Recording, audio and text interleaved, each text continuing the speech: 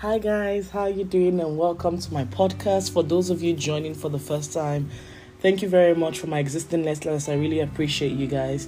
Thank you for keeping it real. Thanks for the feedback. Thanks for the support. Thanks for sharing. Thanks for listening. Thanks for following. You all are highly appreciated. Now today, I'm going to be talking about 10 ways to unlock cash flow. 10 ways, there's a lot of inflation going on. The cost of living has gone up. People are losing jobs. People are being made redundant. So I thought it might be helpful to kind of share 10 ways to make extra money. So without further ado, the first one is you can sell your story to newspapers or magazines by simply going on sellusyourstory.com. If you have a story to share or something you feel might be compelling that they might be interested in, by all means, shoot your shot. You can get paid quite a lot of money. So it's worth going for if you have any story to share. The second one is completing surveys online and getting paid. If you guys don't know, yes, you can complete surveys online and also get paid. I'm going to put the links on the notes, but just in case you don't know what the names are, the first one is OnePoll, the second one is Soluna, and the third one is Swagbox. You can get paid to complete forms online. Now, the third one is you can participate in free online lotteries. So you no longer have to waste money playing the lottery. You can actually participate in free online lotteries by going to pickmypostcode.com or date of birth lotteries as well. You can do that.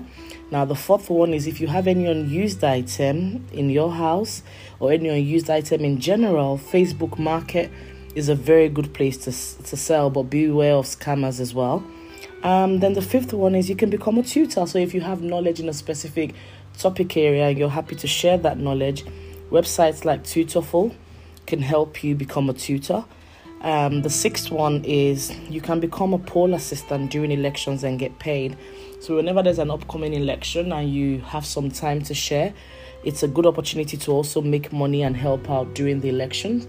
The seventh one is freelancing. I think a lot of people freelance these days, but anyway, if it's something you're considering, you might want to check out websites like Upwork or People Per Hour for freelancing. It gives you the opportunity to make money in your spare time.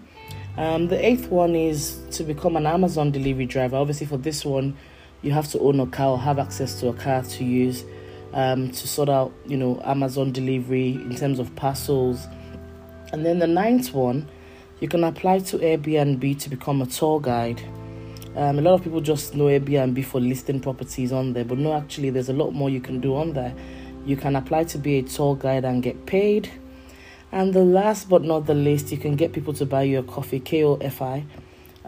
Especially if you have a public page, you have a large following. A lot of people do that these days. So remember, there's multiple ways to make extra money on the side. One source of income is no longer sufficient. What I've shared with you today is just 10 ways. I might be sharing, more ways. I'm actually trying to put 50 ways together for people to make extra money on the side. But I thought, okay, I'll give you 10 to start off with. All these things you can do in your spare time. You can determine the hours that you work. And the goal is hopefully helps increase your cash flow.